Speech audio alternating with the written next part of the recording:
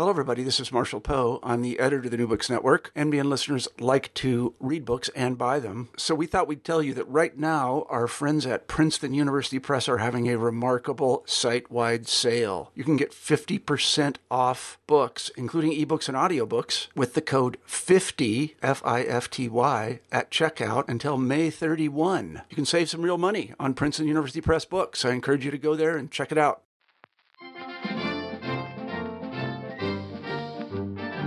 Hi, I'm Kirk Megu, host of New Books in Politics. I also host my own podcast called Independent Thought and Freedom, where I interview some of the most interesting people from around the world who are shaking up politics, economics, society, and ideas.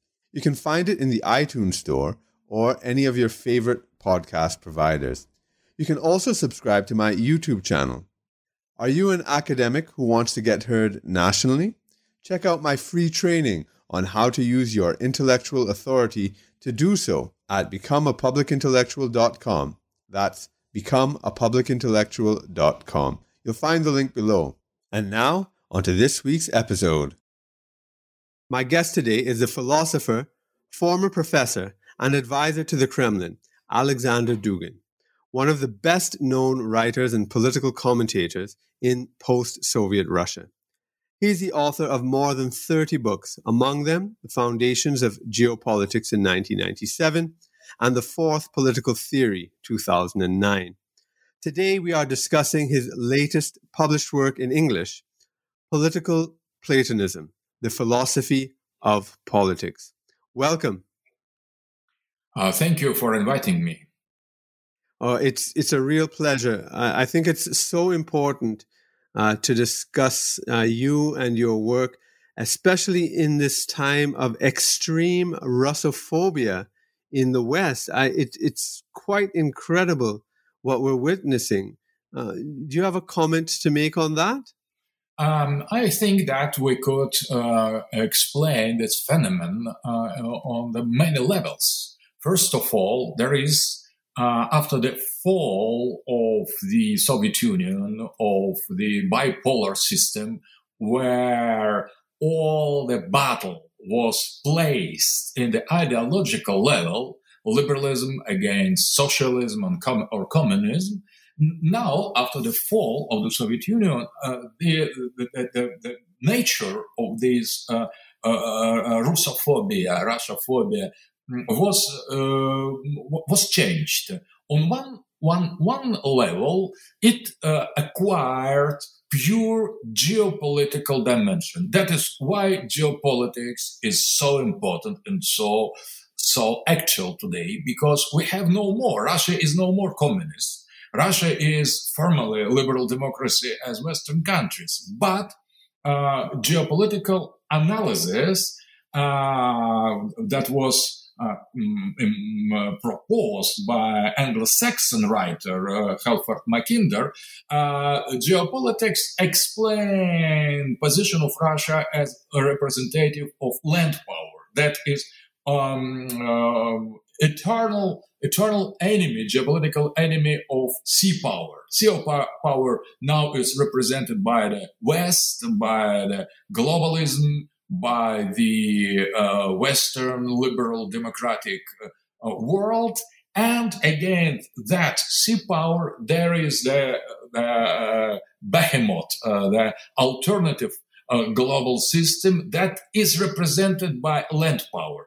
So that is not anymore one ideology against the other ideology. There are two geopolitical principles fighting against each other. And that is why I think the only explanation, rational explanation of Russophobia of today is precisely the fact that after the moment when the sea power thought land power to be dead irreversibly in the beginning of the 90s of last century, with the Putin, this land power has returned to the world scene and once more represents now a kind of alternative for global system. So that is the fight for Eurasia, and Eurasia was thought to be dead, and it appeared that it was not that.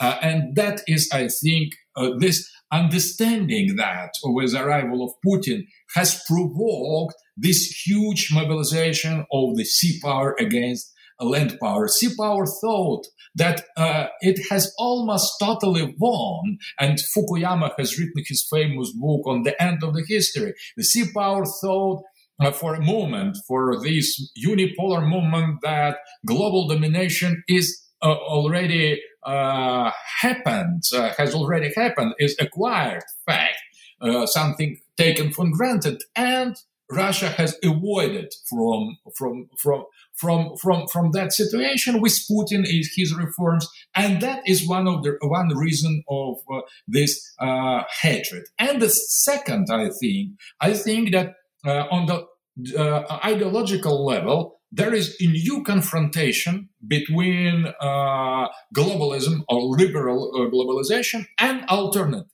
And this alternative is not anymore neither communist nor fascist. It is a kind of some populism or some conservatism that has no clear ideological features. And I am trying to give to this alternative to globalism some ideological features in the form of fourth political theory. So Russia is blamed for being once more obstacle to the new world order based on the globalization and the Western hegemony, liberal democratic hegemony, and the on global scale. Putin is blamed for being representative and the man who has done that. And I am blamed. I'm under sanctions. I'm totally demonized by the Western press and Western media because I'm trying to give some theoretical basis for this situation. I have introduced geopolitics after the fall of the Soviet Union and military circles in Russia. I have prepared fourth political theory, and I am one of most outspoken supporter of Putin's politics in order to restore Russian sovereignty. So I'm explaining this Russophobia as not as something casual or something totally without any ground. It is normally, that is the fight of the continents and the hatred and emotional aspect of the sea power of the West precisely is we can explain, but that the disappointment after discovering that the global domination is not so close as it seemed 30 years ago. Well, I think that's very, very powerful analysis, and it links up very much to my own reading of world history, which is a bit unique in some ways, and I'd like you to comment on it, because I have seen the world history. I accept Andre Gunder Frank's amazing analysis of the global economy as being 5,000 years old. It's the same continuous world economy, and that the rise of Europe and later America within this economy is a very recent and late phenomenon. And it is it is sea power, as you say. It is based on, it's this Atlanticist power, sea power, and finance power. And the old way that the world economy was linked up was through a land route, which was the Silk Road. And now that the Silk Road is being revived, and the Atlantic system, based on the financial banking system, is collapsing with its huge debt. It sounds to me very, very compatible with what you're saying. Would you agree with that?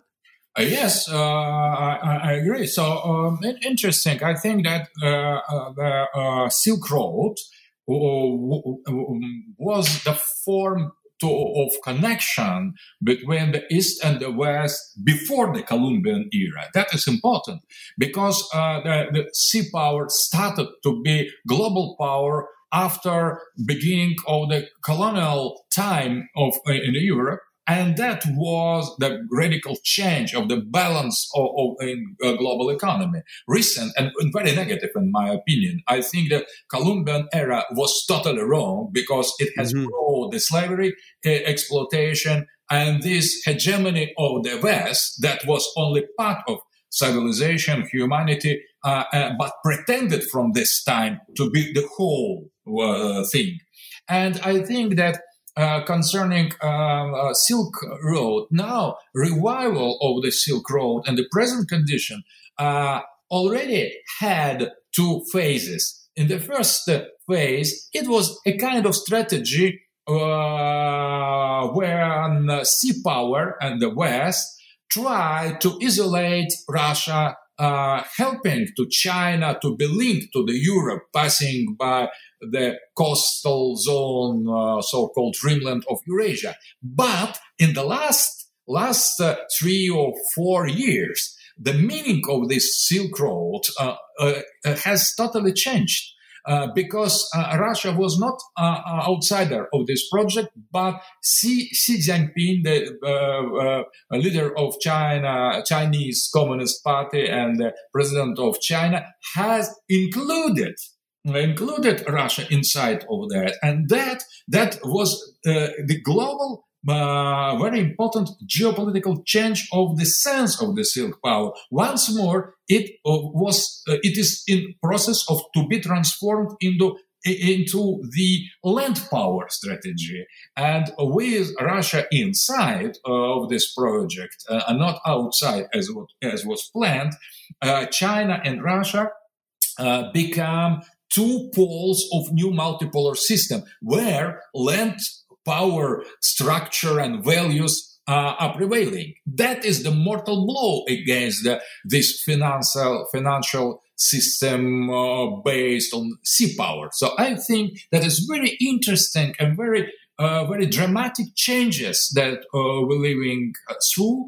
And I agree that now the global economy now is in the process of decline of unipolarity with the evident domination of the Western financial system, instead of returning to somehow more balanced, more conservative, more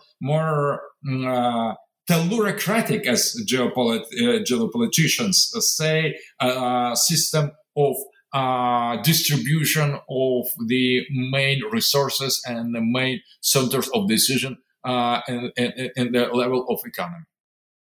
Yes, absolutely. And I mean, one of the things about the Silk Road, I mean, so you had, essentially 4,500 years of a global economy integrated primarily through the Silk Road. And there was no imperialism.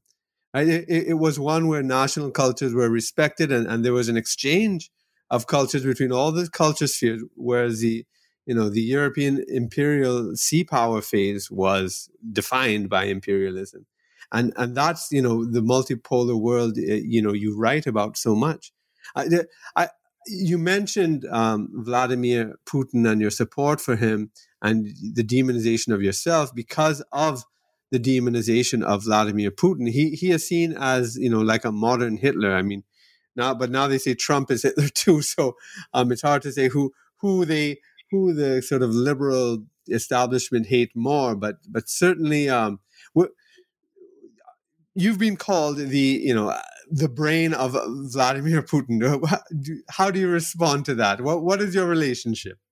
So I have no direct relationship with Putin.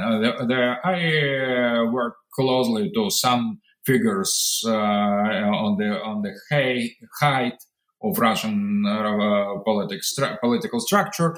But what is more, I understand the main logic of Putin, and I have explained the logical development of Russia in the case of coming to the power of patriotic president long before Putin came. So I am pretty figure. So if you consult my my writings of 90s, written in the 90s, you could find all the elements, almost all the elements of Putin politics. About Ukraine, about Eurasia, about Middle East, about alliance with Iran, about importance of Turkey, and this multipolarity. That is the main feature of Putin strategy, as well about conservatism and so on. So my influence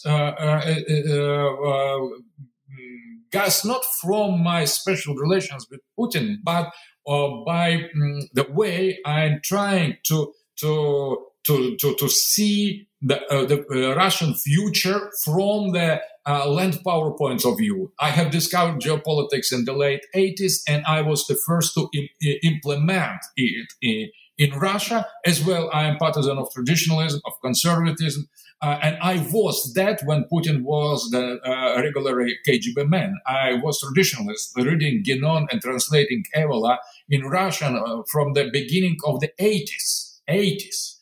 So I was fully prepared for the changes, and I knew what road we shouldn't take and what road we should take. That was the pity that Russia has made wrong decision with Perestroika and liberalism with Yeltsin, but that was correction of this course with Putin. So the main, you are right that Putin is hated, but as well, every figure that dares to challenge the global domination of sea power, to speak about tradition, conservative values, or identity is hated as much. So Trump, as you have rightfully said, is hated as well, not because he is agent of Putin, but some people say that I have influenced Trump campaign as well, because my books was among them the Political Platonism, the last one, was published by the group of Trump's supporters. But all that is ridiculous, but what is serious? So the global system, a global way of thinking, liberal democracy, globalization has new enemy, ideological enemy. It is not anymore socialism, communism, or fascism. It is something that has not yet the name. And liberals try to demonize from the beginning, before it appears on the full scale, to demonize, to reduce to past, something that liberals can manage to discredit fascism or National Socialism or communism or Gulag and Auschwitz concentration camps and so on and so on. And they blame everybody who is against them with these labels. But the problem, and most important things, not the problem maybe, Putin has nothing of fascism, neither of communism, as well as Trump. So they try to explain the present and the future challenge to their global domination by trying to put us, all of us, political figure and intellectuals, in the past, blaming us, targeting us as fascists, as communists, Stalinists, and Hitlerists, and so on. But that is their fear.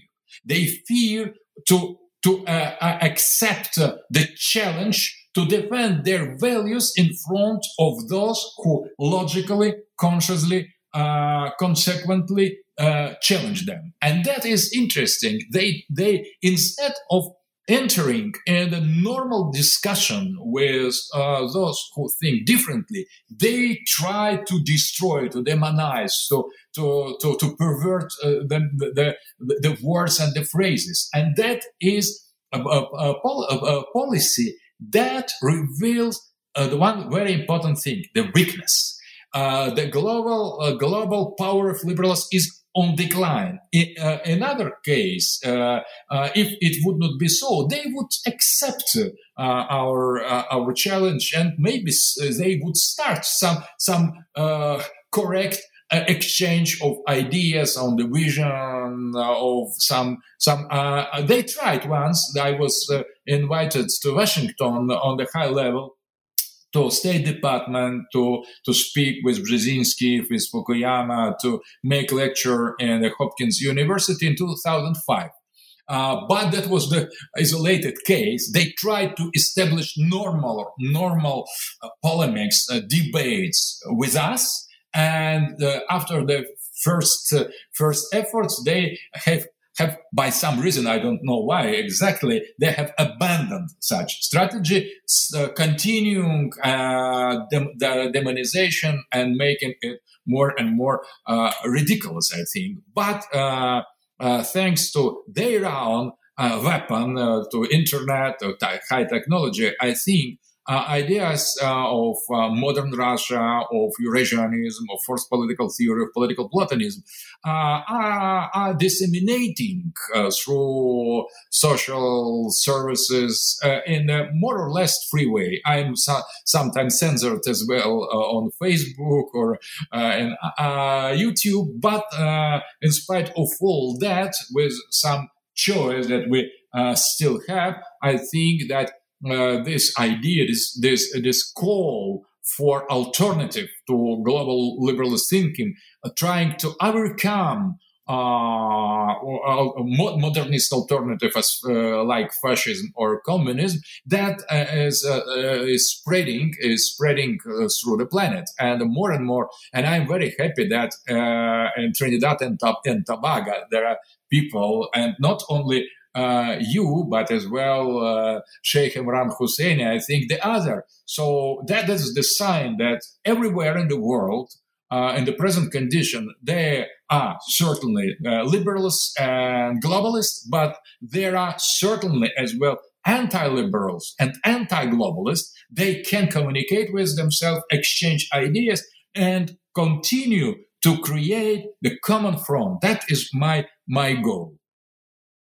Yes, I mean that's, and to add to your list of persons, certainly Narendra Modi in India is demonized as a fascist, a new Hitler, and so forth as well.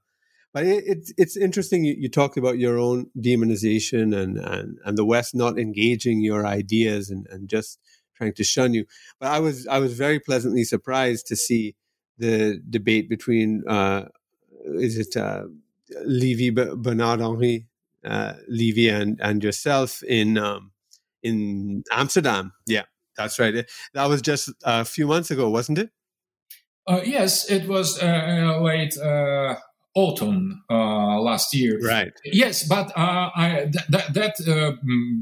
Levy is globalist liberal intellectual. I think that was good that he has proposed such debates, or rather the organization Nexus, liberal think tank, globalist liberal think tank, has proposed such debates.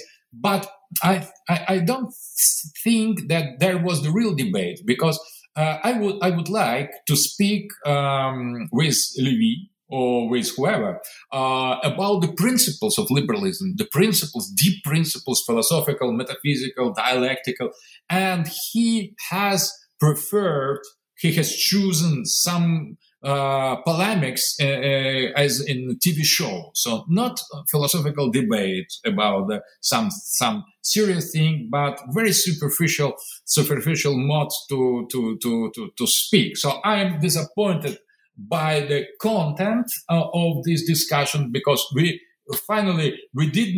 didn't touch the main issues. So we have spoken good Putin, wrong Putin, good is democracy in the West, why Russia is totalitarian. So all the usual topics that are discussed everywhere with everybody, defending or much more attacking, and the West defending in the Russia or elsewhere in China or in Iran or in the Arab world. But we have missed with Levy the main real points of discussion. So I think that I'm glad to speak. I think it's better than to kill each other. But we belong to the completely opposite parts that confront sometimes with the arms, with the weapons as well. For example, in Iraq or in Syria or in Libya or on Ukraine or elsewhere. So I prefer as well to have these debates of ideas and words rather than the wars in normal sense. But sometimes both are necessary. But I think that I think that it could be made better. It could be made better, such kind of debates of century, maybe with the same Levy, maybe with the other. But there was a kind of so arrogant attitude of Levy. He was, I am blamed to be nationalist and so on, but he behaved himself in a kind of racist, that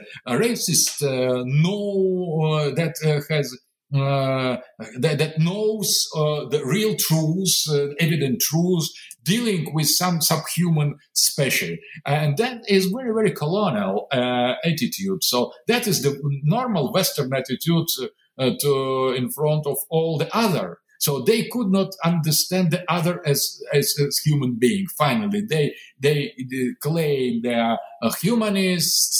They promoting equal rights, human rights, but still they are racist in their core. Because if you are not liberal, you are subhuman. That is new form of racism and fascism, I think, in the case of Western liberalism, because if you are not liberal, you immediately will be treated as fascist or communist and subhuman. You will be blamed for corruption, for killing, murderous, anti-Semitism, and so on and so on. So I think that wasn't honest on the part of Levy. Maybe it is impossible to have such debates, but that is very, very grave for the Western system if it cannot anymore afford some equal and normal philosophical debate with the people who think differently than themselves. For example, they invite us, let's think differently. I think different than them. So I immediately crashed, demonized and mocked and marginalized, and Amazon prohibit distribution of my books. So I am very glad that you have received political Platonism or maybe other my books by some means. But it is the censorship. We are living in the situation when the postal service in the globalist system is instrument, the tool of censorship. That is incredible. And I have asked why they don't distribute my books. They have answered because they are fascist or nationalist. There is nothing about that because I'm against fascism. I am in favor of forced political theory. But by the way, anyway, I have asked one person who is in charge of publishing and distributing real fascist and Nazi literature worldwide in Italy. And he has said, I have no problem with Amazon distributing all racist, fascist and Nazi literature. So that was not the real reason. So if you are censored to be Nazi, not being Nazi, and if you let the real Nazi to distribute freely their literature on the Amazon, so the reason is quite different. So yes. Well, at least you're available on Barnes and Noble, so that's we can put up that link for Barnes and Noble instead of Amazon. But yeah, I totally agree with you on the debate. Yeah, it was good that the debate happened, but you're right, it was very superficial, and the crowd was loaded against you. Obviously, they would applaud every little tiny insignificant point, trite point he would make, and not take your idea seriously. And so this takes us right to your book here, Political Platonism. It's very important, I think, in the way I wouldn't even say it's new in a lot of ways, because what you're doing is actually unearthing the ancient roots of Western thought, which modernity has forgotten about, Plato in particular. But I wanted to ask, you have a large body of work which spans decades. You've spoken about some of it, and even some of your work on geopolitics, it was taken up by the Russian military, the academy, if I'm not mistaken. And, and you've had your fourth political theory, which is very foundational. So, you've had these very important works and a whole number of them. Where does this particular work fit in, Political Platonism? So that is introductory work assembled by my publishers from different sources, from different lectures and books. And the main idea was to remind the Western intellectuals the basic truth of their own intellectual tradition in politics that is previous to the modernity. Because before the modernity, there was the Western world vision in the political field that is totally opposite to the ideas the modernity has brought to the Western people and the humanity. So that is a kind invitation to revise the foundation of the West. They blame us to be anti-Western. Or I'm not anti-Western. And Russians, we are not anti-Western. We are anti-modern. There are difference between liberal modernity and Western modernity and the Western values. So, for example, Plato is the basic thinker for all the classical ages of the Western history, of the Russian history, of the Christianity. It is the core author that has given to the Indo-European, more ancient than himself, in the European tradition, the best expressions, and that is some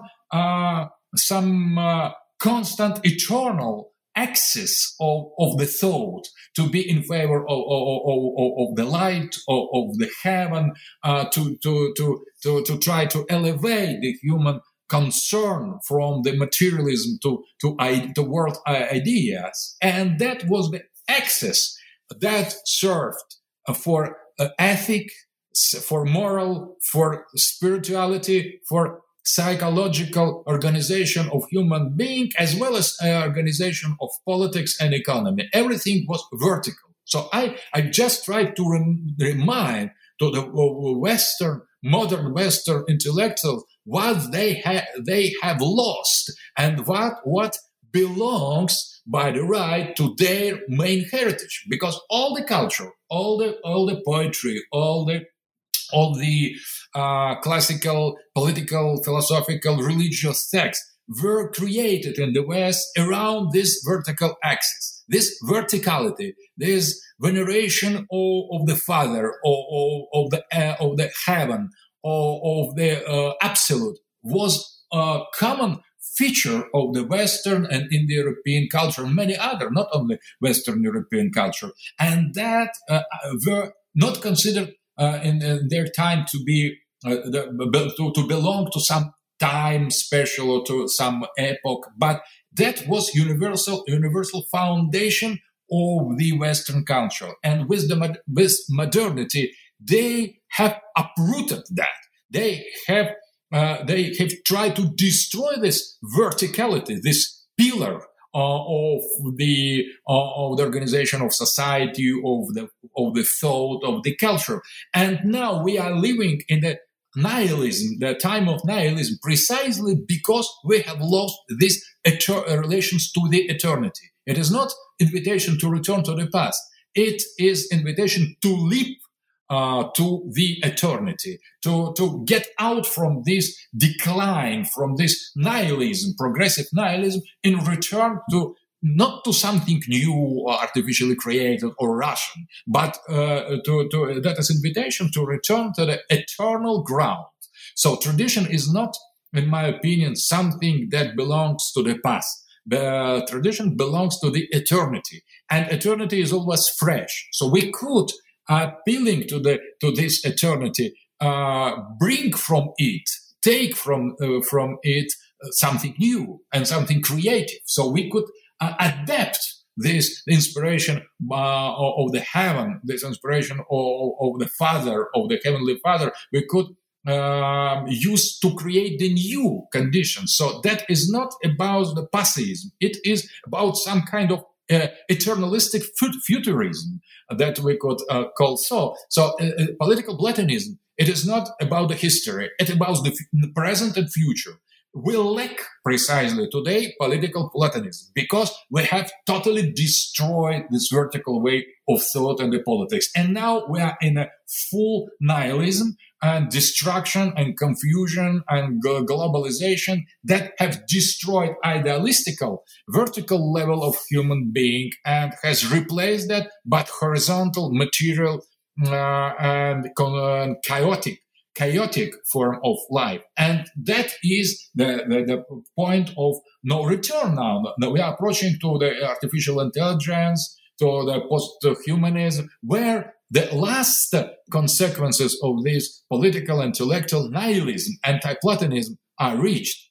So I think if we want alternative, we shouldn't imagine something completely new because it is impossible, because it is, we need to make a kind of correct study of when exactly something went wrong. And in my opinion, something went wrong precisely when we have destroyed Plato and as well as Aristotle as the basic foundational stones of the Western culture. And I think that modernity, when it began, that was precisely the huge revolution against Aristotle dominating in the Western thought, and as well that was kind of anti-Platonic approach to the thought, to the gnoseology and ontology and politics and society and so on. So we need to go back to the point when the West has committed this wrong decision to go modern, to be modern. And that was precisely the mistake. We should stay classical, not modern, classical. And classical,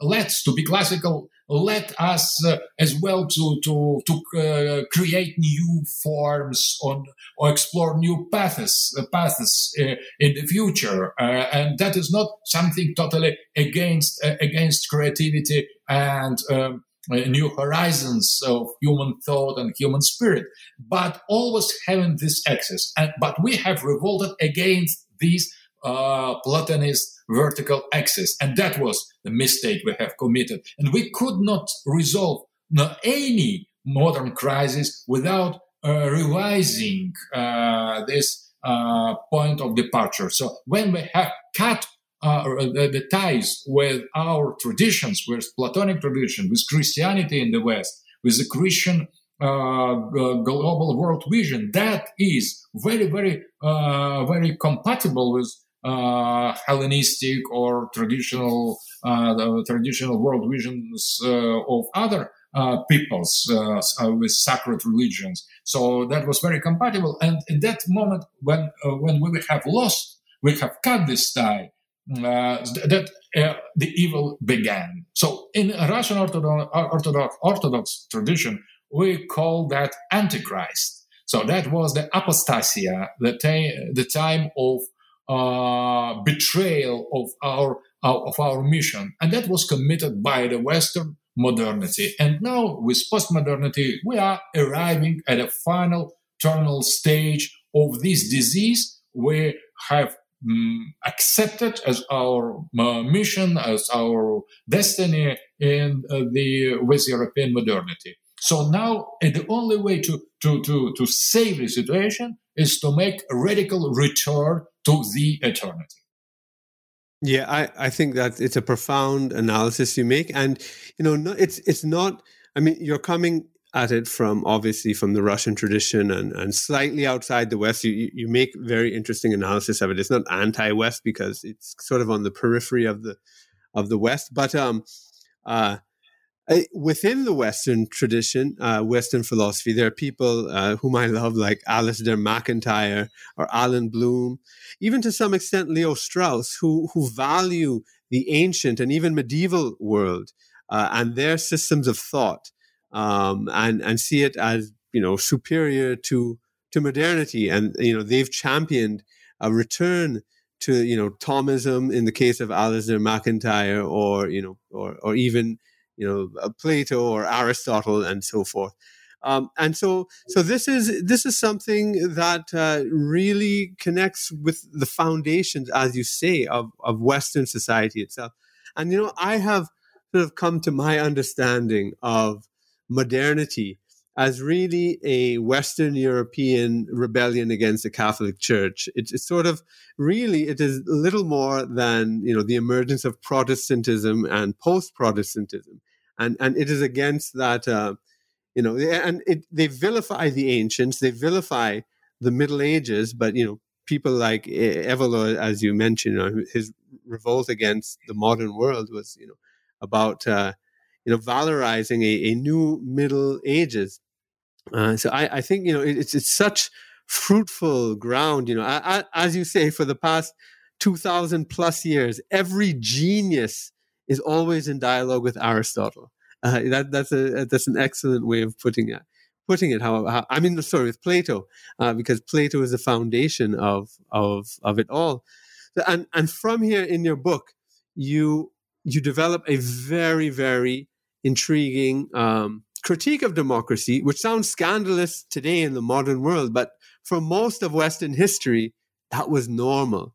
So can you please elaborate on that critique from the Platonic perspective? So, first of all, democracy was considered by Aristotle as the worst form of political government, totally unjust, and that is followed necessary by tyranny. So that was the kind of the first stage of tyranny, or it is oligarchy veiled, a little bit hidden oligarchy. For the Plato, that was a kind as well, the absolute negative form of the power, when there is the shift from the top to the bottom, from the idea and the heaven and the effort of morality and ethic to satisfaction of the lowest need, material need of human being. In Republic, Plato has called the system we have today in the West as the town of swines, of the pigs. Swinopolis. It is not Platonopolis, it is Swinopolis. The polis, the city, the town, yeah. pigs. If you don't mind me interjecting here, in my view, in the Republic, Thrasymachus, that he defines modernity. Modernity is the age of Thrasymachus. We in the modern world accept everything Thrasymachus argues against Socrates in the Republic. And I mean, Plato, as you said, I mean, he understood this completely over 2,000 years ago. Would you agree that's part of this swinopolis you're talking about? Yes, exactly. That was the word, correct word used by Plato himself. So he has called that the ethic system that fits to swines, to the society of swines, to the society of pigs better. And according to the Plato, the development of political system is rather in the way of the decline. So first, the best situation is when the philosophers rule. After that comes democracy, the power of those who are more proud, more valiant, more powerful, a kind of warriors. And after that, oligarchy. That is the power of the few more the richest people. And after that, there are decline because the power of philosophers is better than the power aristocrats. The power of aristocrats and warriors is better than power of oligarchs, and the power of democrats, that is the worst. That is the end. And finally comes tyranny. And now we are living, according to Plato vision, we are living in this phase when liberalism and democracy becomes more and more openly totalitarian, more and more authoritarian. It is new kind of political correctness, of tyranny that prohibit everything except prescribed norms of liberalism. So we are following exactly the line of Plato, how he in Republic considered the logic of the change of political system. According to Aristotle, there was more or less the same. The best for him was the monarchy, next aristocracy, and next democracy. Aristotle has introduced a kind of dialectical element, because for him there was the good monarchy and wrong and bad monarchy, tyranny. The good aristocracy, a bad aristocracy, oligarchy. And that was, for him, existed as well good form of collective rule that was called polity. And this polity was applied, according to Aristotle, only to small community, a kind of direct democracy in the villages. And that I consider as well a very good form of political organization for the small communities, small villages, small tribes. But the worst of all of them for Aristotle was as well democracy. So I think in both cases, for Plato and for Aristotle, the democracy was something totally negative, because that was destruction of ethical access of man. That was annihilation and destruction of the higher values, this verticality. And precisely in order to give totally different opinion on the nature of the politics, the modernity has reversed the logic of time. What was considered by Plato and by Aristotle as decline, they called that progress. And with such a change of name and vilifying, as you have correctly said, all the heritage of the ancient time, they have managed to describe, to impose, not only propose, but to impose by different tools, by lies, by total fake news, because I think modernity is based on fake news. So Galileo Galilei, Newton, modern physics, modern world vision is based on the fake news. That was a deliberate destruction of the real intellectual heritage of the classical ages without understanding, perverting meaning, demonizing and marginalizing everything that was really correct and eternal in this classical heritage. And with that was the kind of change of the imposing the new reading of time.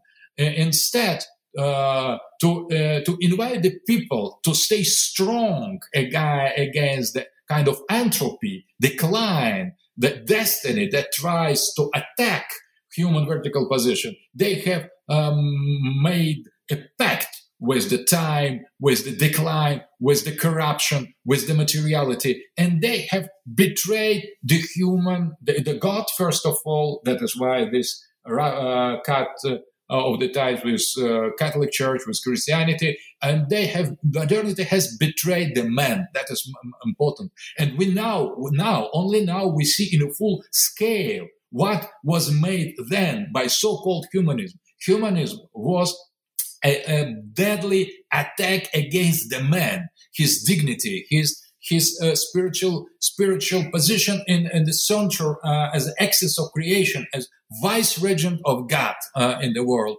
And this highest aristocratic nature of human being was denied, was mocked at, and was destroyed by the modernity. And they have declared the wars the best. But they could not avoid the same logic.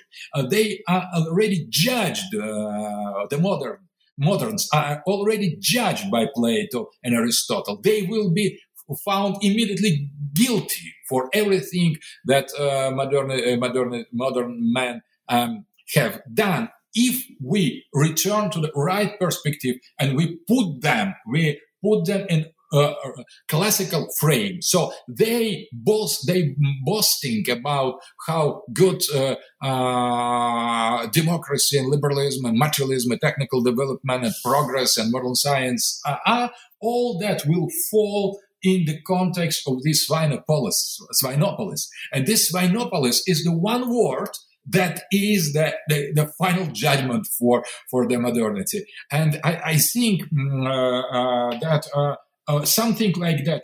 I don't say something totally unusual. I'm just trying to follow this classical tradition of conservative on classical thought of the West, basing as well on the Western authors as René Guénon or Julius Evola. In that sense, in political Platonism, I'm trying to restore and to attract the attention of the Western audience to the thing they normally should know, but they are under this influence of these makers of false news during many centuries already. They consequently are working on perverting the European mind, and and using Europeans as a tool, they try to impose that on the global scale. That is the real virus. I think that the real coronavirus is the modernity that kills. Modernity is the plague, and modernity is as well as madness, and it is rationally imposed and promoted madness when you pervert the nature and that meaning of all the values and all the things you call decline, that is prosperity and flourishment. You call progress what is in reality decline, and so on and so on. That is totally opposed to the Confucius that proposed to ameliorate the name of the things, to find the right names, to restore the right names to the things. And modernity has totally perverted the names and the meanings of the things. So the global semantic catastrophe has begun with the modernity, and there is no way to cure that except to return to the roots and to the eternal value. And I think that Plato is the best guiding star for that. Yes, exactly. I mean, you're so right. I mean, what you are doing is reviving the classical culture of the West itself, and the way I understand it, because I mean, what you're doing is you're touching on the classical tradition of the West, and it's quite amazing that a lot of the conservative thinkers in the West today who conceive of themselves as defending the West, they are actually defending the Western Enlightenment, which itself was a rebellion against the classical tradition. And it's sort of like, I mean, when you speak about your excellent, insightful analysis of Politeia versus democracy and looking at Parmenides and the 8 Theses and so forth, and I think it's very, very insightful. And to me, the way I understand it, it's sort of like the difference between deductive reasoning, like what Plato spoke about, and inductive reasoning. So it's where in the modern world we're looking at the substance and trying to find truth from the substance, which is necessarily degraded on this realm, as opposed to the forms, where the forms is where truth actually resides. And this integration means for us to integrate into the metaphysical aspect. And even Aristotle in his physics, which I think is an amazingly overlooked text. His critique of materialism there is so important because he looks at how telos is embedded in the material world. When you plant a mustard seed, it's not going to grow into an avocado tree. It is going to grow into a mustard tree because there is an embedded potentiality in all material. And what you rightly have spoken about just now is also what Nietzsche talks about in the transvaluation of values, how everything positive in the tradition now has been seen as negative and everything negative seen as positive. You have this one quote in the book that I'd like you to elaborate on. He said, integrity, which is so important to Aristotle, is on the side of monarchy, aristocracy, and politeia, the political system, which is what Bernard Crick talks about in his beautiful book on politics. Right? And then division, fragmentation, partition into atoms is on the side of tyranny, oligarchy, and democracy. Could you expand on that that wonderful pithy idea there? I agree. What is interesting? So, from my part, I don't like to oppose deductive attitude and inductive. But what is something wrong with inductive analysis? That we are dealing immediately, if we don't want to deal as phenomenology, Heidegger and Husserl and Nietzsche himself have shown, if we don't need to deal with one kind of metaphysics, with metaphysics of eternal ideas, with metaphysical idealism, we are falling in the opposite. We try to deal with the completely opposite concept, metaphysical concept of matter. And this matter, the substance, it's something that is, totally abstract. So if we are the correct partisans of inductive attitude, and I think precisely Aristotle in his physics, I agree with you, is precisely a kind of ancient representative of phenomenology, of proto-phenomenology. He don't speak so much about matter, but about phenomenon. Phenomenon that is phenomenon, and that it doesn't necessarily presupposes the matter. So what if we could follow inductive method, but not falling in the trap of opposite, reversed metaphysical materialism. That is the main error and mistake of modern science and modern thought. That is dogmatic materialism, open or hidden. And phenomenology, and most of all Heidegger, and Heidegger is extremely important, I think, in order to correct this wrong catastrophe of modern West. The phenomenology has elaborated from Brentano with Husserl and with as culmination with Heidegger, has elaborated the method how to analyze correctly phenomena, the world of phenomena, without this concept of the substance or matter, and that is not against the ideas, but that is a different approach. I am calling that in my other series of book Noomachia, I'm calling that two logos, the logos to logoi. The logos of Apollo, that is Platonic, and the logos of Dionysus, that is much more inductive and phenomenological approach. And I find this phenomenological approach in the Aristotle. So in my opinion, the opposition or the quarrel or this contradiction between Plato and Aristotle are wrongly overestimated.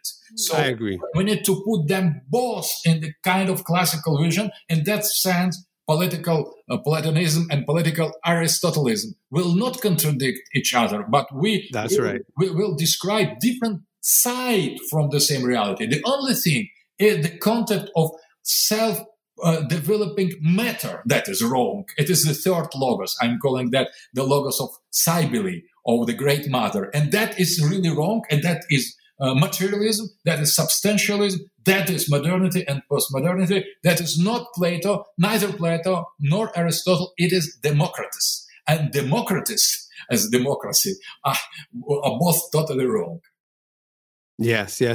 One of the points you make in the book, in your opening essay, is that politics and philosophy are inseparable. I mean, it's just like in Aristotle, politics for Aristotle was the highest form of ethics. I mean, politics was part 2 of his work on ethics, and that. So, in terms, given that this podcast is purportedly centered on politics, and we're talking so much about philosophy, I'd like you to elaborate on that and how you see this philosophical discussion we're having, this deep philosophical discussion, why it's so important to politics today. So, first of all, the politics could not be considered totally isolated realm or field of studies. The politics is the part of philosophy. So it is applied philosophy, nothing more, because all political step, all political decision, all political structure, all political process is preceded by some philosophical, semantical, conceptual elaboration. There is no politics without philosophy. And there is philosophy without politics. So Heidegger and Black Notes has said that we don't need special philosophy of politics, because philosophy has politics inside already, and that is not the casual coincidence. Then the main theory of ideas Plato has developed in his book dedicated to politics, Republic. So I think the politics is nothing but philosophy, nothing. So it is philosophy applied to the organization of the common life, of culture, of power, relation between the best and the worst, the strongest and more who are not so, who are weak and weakest. And I think that we could not solve any problem technically with modern politics without revising the paradigm. And what is wrong in liberalism and globalization, it is not the results of its application to the reality, but the ideas are wrong. So the modern liberal democracy as political theory and as global practice embedded in our everyday life with market, with parliamentary democracy and so on, is nothing but application of atomistic materialistic world vision. It is continuation of the nominalism, philosophical nominalism, applied as well to all the elements of social life. So we could not adjust that. So we need to return to the principles, and we need to reanalyze, revise the metaphysical basis of modern politics. So democracy, liberalism are wrong not because they are felt like that in present condition. They were and they are and they will be wrong in the essence. So we need, I think, to make shift from the criticism of how bad and devastating are results of application of liberal agenda to the society. But we need to shift from that constatations and lamentations and these pleads. We need to shift from reanalyzing and revising the philosophical principles of modern politics, because the problem is not in the form of application. There is the problem is not the bad liberalism.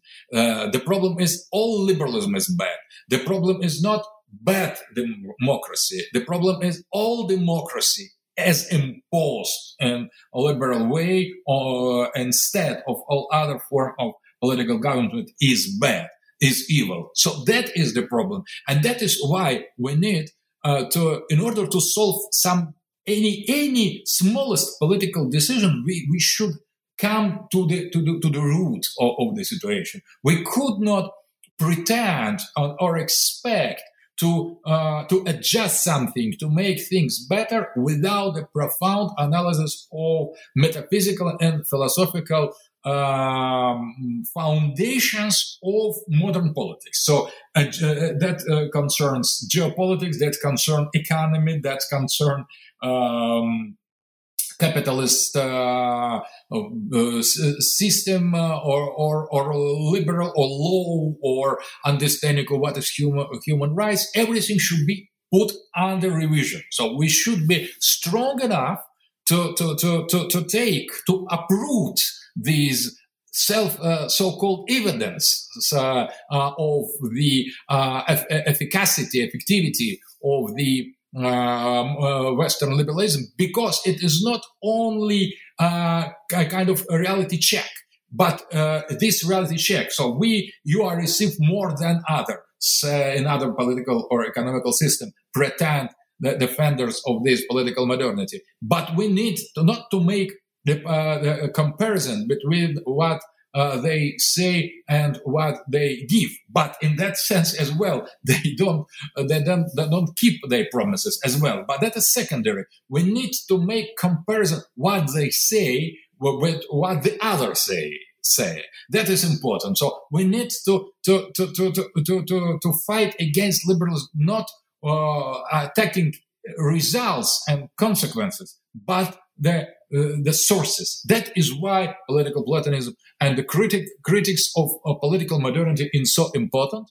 And I think that is the real challenge for everybody in the world who try to make the world really better.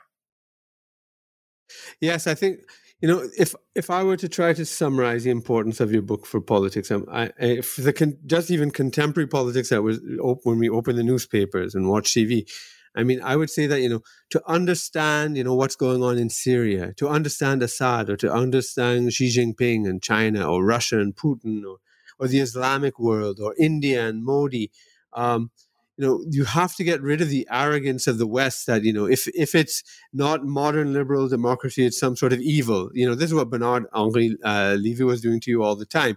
He just had this simplistic Cold War analysis of individualism versus totalitarianism and interpreted the whole, 1,000 millennia years of history in this Cold War paradigm, which is ridiculous. And I think what you are showing definitely in this book is how, you don't necessarily have to, become an expert on Confucius or the Vedas or Orthodox Christianity or what have you. But if you just understand your own Western tradition in Plato is going to help you understand that, because Plato himself embodies this critique and shows the error of the modern West, which these other societies also have coming out of their traditions. And so for a real mutual understanding, we have to go back to the root. Is that a correct understanding of your work? Absolutely. I agree fully with that. Yes, exactly. And you are right, absolutely. We in order to understand that normal news, we need to read Plato to understand, at least to understand how wrong, how perverted, how corrupted, and how nihilist liberal ideology and liberal West and all who defend this side of the world power is. So that is very important. So we need a kind of we need to read or to make completely different reading. What is said by liberals is totally wrong. We need to understand it vice versa, totally in opposite way, because they lie about everything. For example, I was asked by CNN many times, by BBC, whether Russia intervened in the American elections. I always said yes, Russia intervened. They were very, very excited. Oh, please, Mr. Dugin, say it more and more. Yes, we have intervened. We have supported Hillary Clinton. After that, all the journalists, all the camera were shut down. Nothing at all, no interview. So they would publish only if I would say we have intervened in the election, we have supported Trump. That's enough. No proofs needed. Nothing needed. You just say what we want, you will be shown. If you say something that doesn't fit to our prejudices, you have no chances. I have said the truth. Putin has confirmed that some Russian oligarchs have financed the campaign of Hillary Clinton, and that was the unique intervention, the unique meddling in the American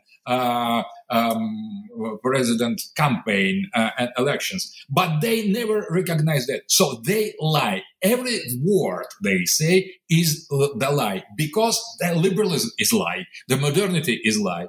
And they could not, they repeat the same thing. It is a kind of mantra. It is incantation. It's hypnosis. It's suggestion. Yes. So that is imposing the unique truth. Be liberal, and you are free to be liberal. If you are not liberal, you are not free to be not liberal. You will pay for that. So that is new way of totalitarianism. And I think in order to understand that, we should not only blame some dark forces hidden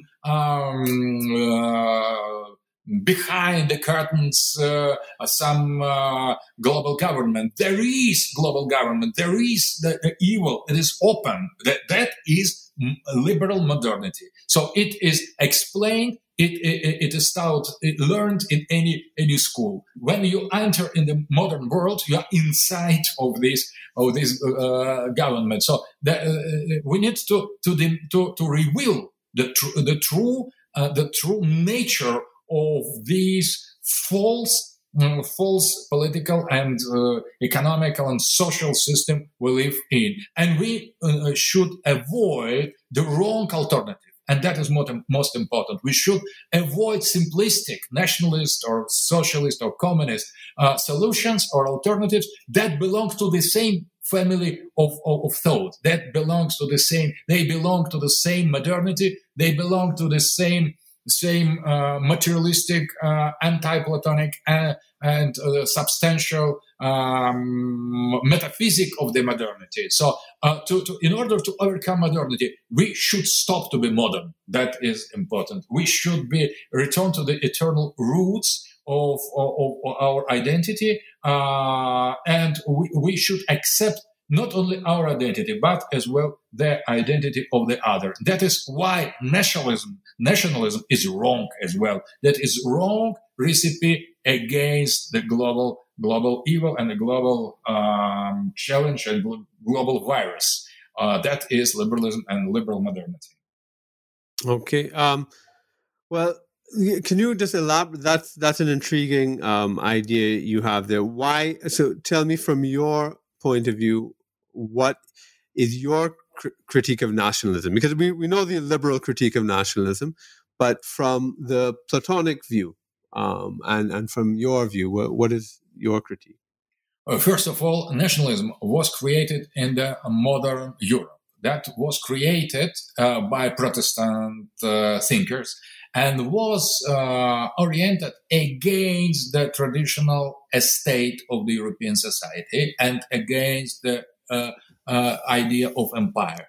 The idea of empire, an idea of hierarchical society based on estates, something like castes in India, that was the part of age-long tradition, classical tradition of the West. We see that in Plato, because in the Republic of Plato, there are philosophers, there are they helpers, and there are the peasants. So there are three estates. The same was the pre-Christian and Christian organization of traditional society. That is in the European heritage. That is a kind of mark of political Platonism. That nationalism was against such a state. The nationalism was bourgeois creation. Nationalism has created the nations against empire and the citizens against a state.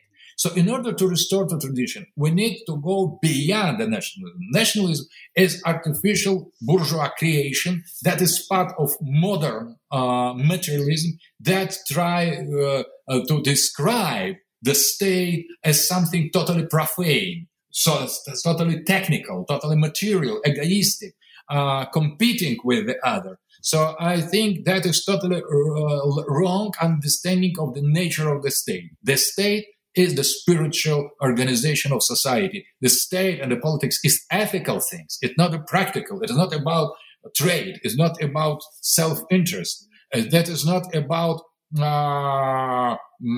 just community of the merchants as it was bourgeois national states. It is something sacred and higher. And I think that we need to return to the society based on the qualitative differences and some vocations of the people. With the philosopher, King philosopher on the height, the brave warriors in the middle, and honest workers, peasants, not so much workers, proletarians, but much more peasants as the basis of this society. All three estates should be venerated, should be respected, should have their own rights. And they should have their own codex of morality. That is precisely, that was the case before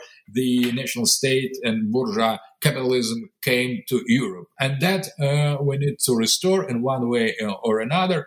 And I think when we will experience the last consequences of this fall and decline that represent political modernity, we will be obliged to return to this eternal system. It is not only the system of the past. It existed in the West. It existed and exists still somehow in the East. That is normality. And we need to make it milder and more human and more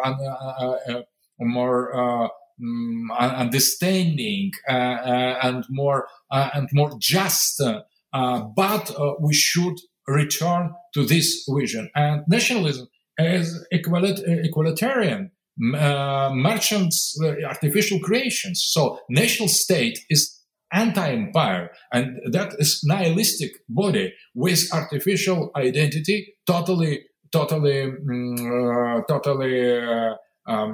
imagined community. I think that your country, India, has experienced that after partition between Pakistan and India after the end of colony time. So that was the nationalism, Indian or Pakistani of Pakistanis. It is as well as German or French or Russian nationalism. All that are colonial Western creations, artificial creation. We need to return to the spiritual principles of our societies, of our traditions. That is my critiques of nationalism. It's too modern. It is too liberal. It is too materialist, individualist, and it plays on the side of our enemy. I totally understand what you're saying, and in fact, I've made a similar observation for third world nationalism, not just European nationalism, because in the decolonization struggles of, let's say, the 1960s, or even before when the ideology was being developed in the 20s and 30s, let's say Indian nationalism, they did not want to go back to an ancient Hindu Rashtra like maybe the BJP might be, in some sense, harking back to, but people debate that. But in fact, they wanted to create a modern state. So they were against, British imperialism, for example, or French imperialism, But but in South Africa, they did not want to, recreate the old Xhosa chieftainships or the Zulu political orders. They wanted to create a wholly new order that, as you say, is materialist, statist, secular, economic, and in a sense, artificial, modernist. Whereas I don't think at all are opposed to the idea of ethnos. I think it's central, perhaps, to your philosophy, but one that is grounded spiritually, metaphysically, and traditionally. Am I correct? Yes, and I think, for example, in the Indian case, Savarkar was modernist. For example, he pretended to destroy the castes, and I think there were different form of nationalism. I prefer myself Bal Gangadhar Tilak and those fighters for independence of India who proclaimed the necessity to return to the eternal principles of Veda. For example, in Southern Africa as well, I support rather Zulus, a traditional organization by tribes or what they think is traditional and what they want, and not because now, after the end of this domination of the whites that was based on racism and apartheid, there is new form of colonization, black colonialism. They just imitate the same system they were victim of. So I think it's profoundly wrong. That is the other form to continue the rule of the white, so-called white. It is not so much white; it's modern liberal, more modernist European type of the political and social organization. I think that Africa needs new phase of liberation. I have many supporters in Africa. For example, Kémy Séba, the chief of the movement Urgence Africaine, African emergencies, who is in favor of forced political theory, and he as well invites African to transcend all the results of colonization and restore their eternal identity, restore to their natural tradition, to destroy all these artificial borders, form of organization, democratic principles, liberal economy, and restore to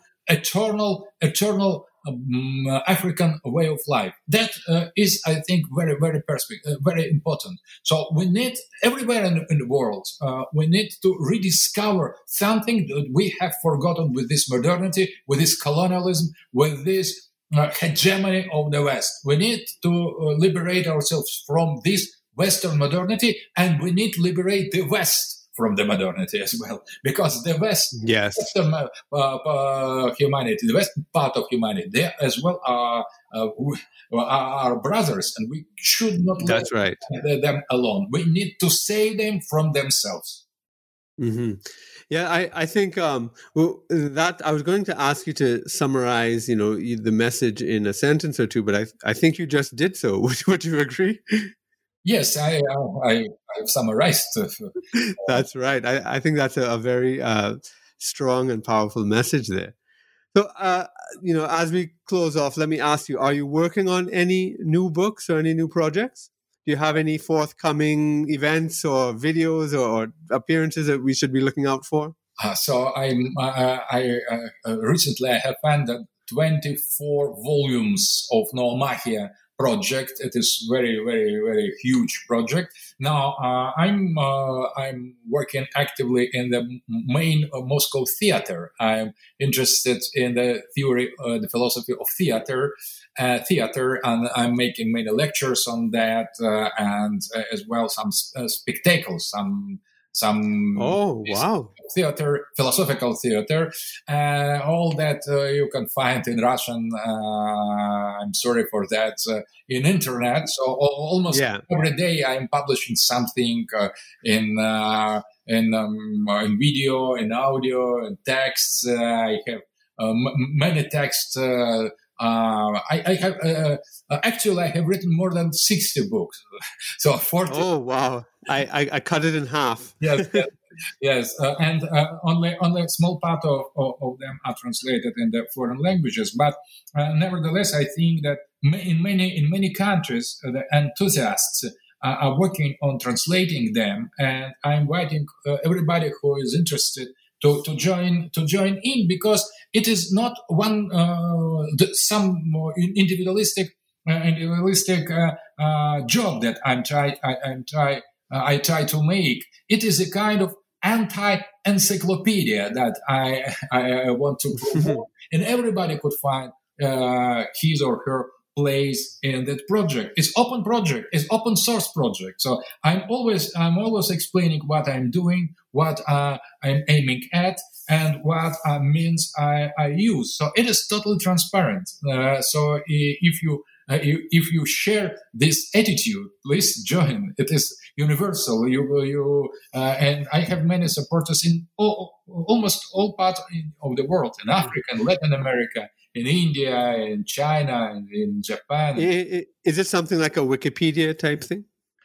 No, it is just the first approach. Maybe we will elaborate the platform, but it is just main orientation. If you fight for your own dignity, freedom against this colonial way of thought, if you are on the road of the deep decolonization, you are one of us. You belong to our network. Right. How do people get in touch with that? How can I get in touch with that? By Facebook, by social services, I have page, and by many other means. So if you are interested, so stay in touch, stay tuned, and do what you think it would be better for your country, for your tradition, for yourself, for your soul. Excellent. And well, you mentioned the theater. I just want to ask, are you in touch with Valery Gergiev at all? I know him, but it is musical, and I am working more with dramatic theater. That is called MKHAT, and the chief of this theater is Eduard Boyakov. He is very known. And that is main theater of Moscow, main dramatic theater of Russia. MKHAT, Moscow Academic Theater, and I'm starting the school there, preparing the people in a philosophical and cultural way to be the directors, to be the actors, and so on. And maybe I'm going to work on some special dramatic artwork in this. Wow. Well, I very much look forward to that. It's another field. I have an idea to create Oiseau Bluebird of Metterlink. So I'm interested in Metterlink. Excellent. Well, thank you so much for this fascinating interview. And I do hope I get to speak to you again soon. With great pleasure. That's all for New Books in Politics this week. If you like this, remember to check out my other podcast, Independent Thought and Freedom, and subscribe to my YouTube channel. Also, if you are an academic that wants to get heard nationally, check out my free training at becomeapublicintellectual.com. Thanks, and see you next week.